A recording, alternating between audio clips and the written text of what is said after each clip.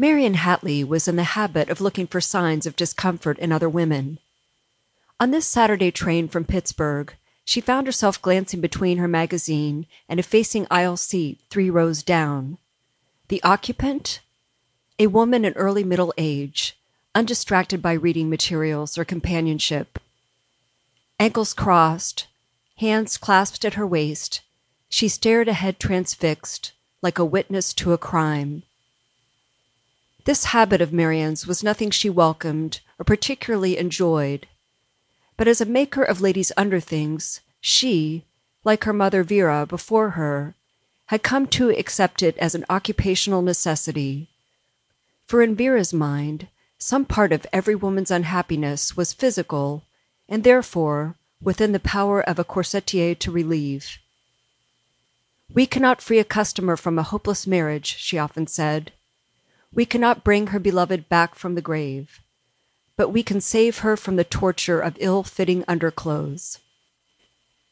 It was impossible for Marion to tell how much her fellow passenger's distress could be blamed on her corset, hidden far beneath her winter coat.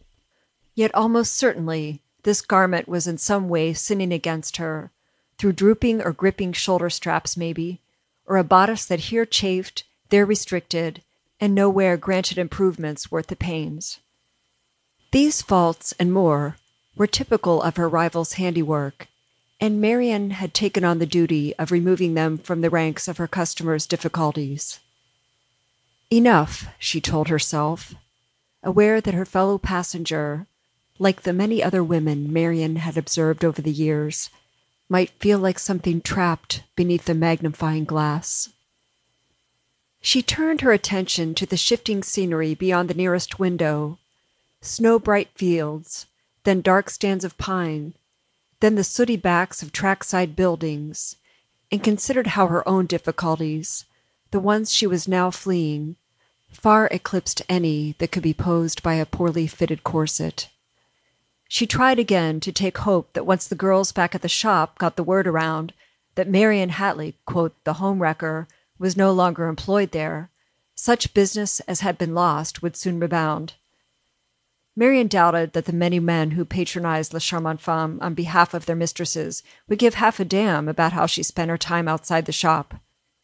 But several long-standing customers, all of them married women, pledged to never again darken La Charmante's door as long as Marion remained on staff.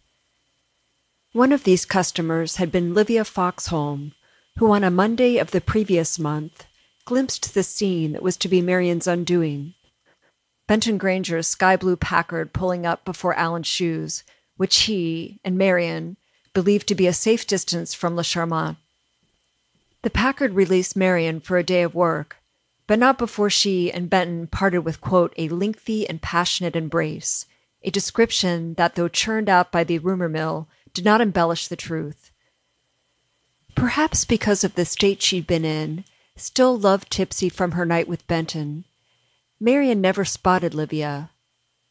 In all likelihood, by the time Marion came down from the clouds and got to work, Livia was well on her way to getting word of what she'd witnessed to her sister, Althea, Benton's wife.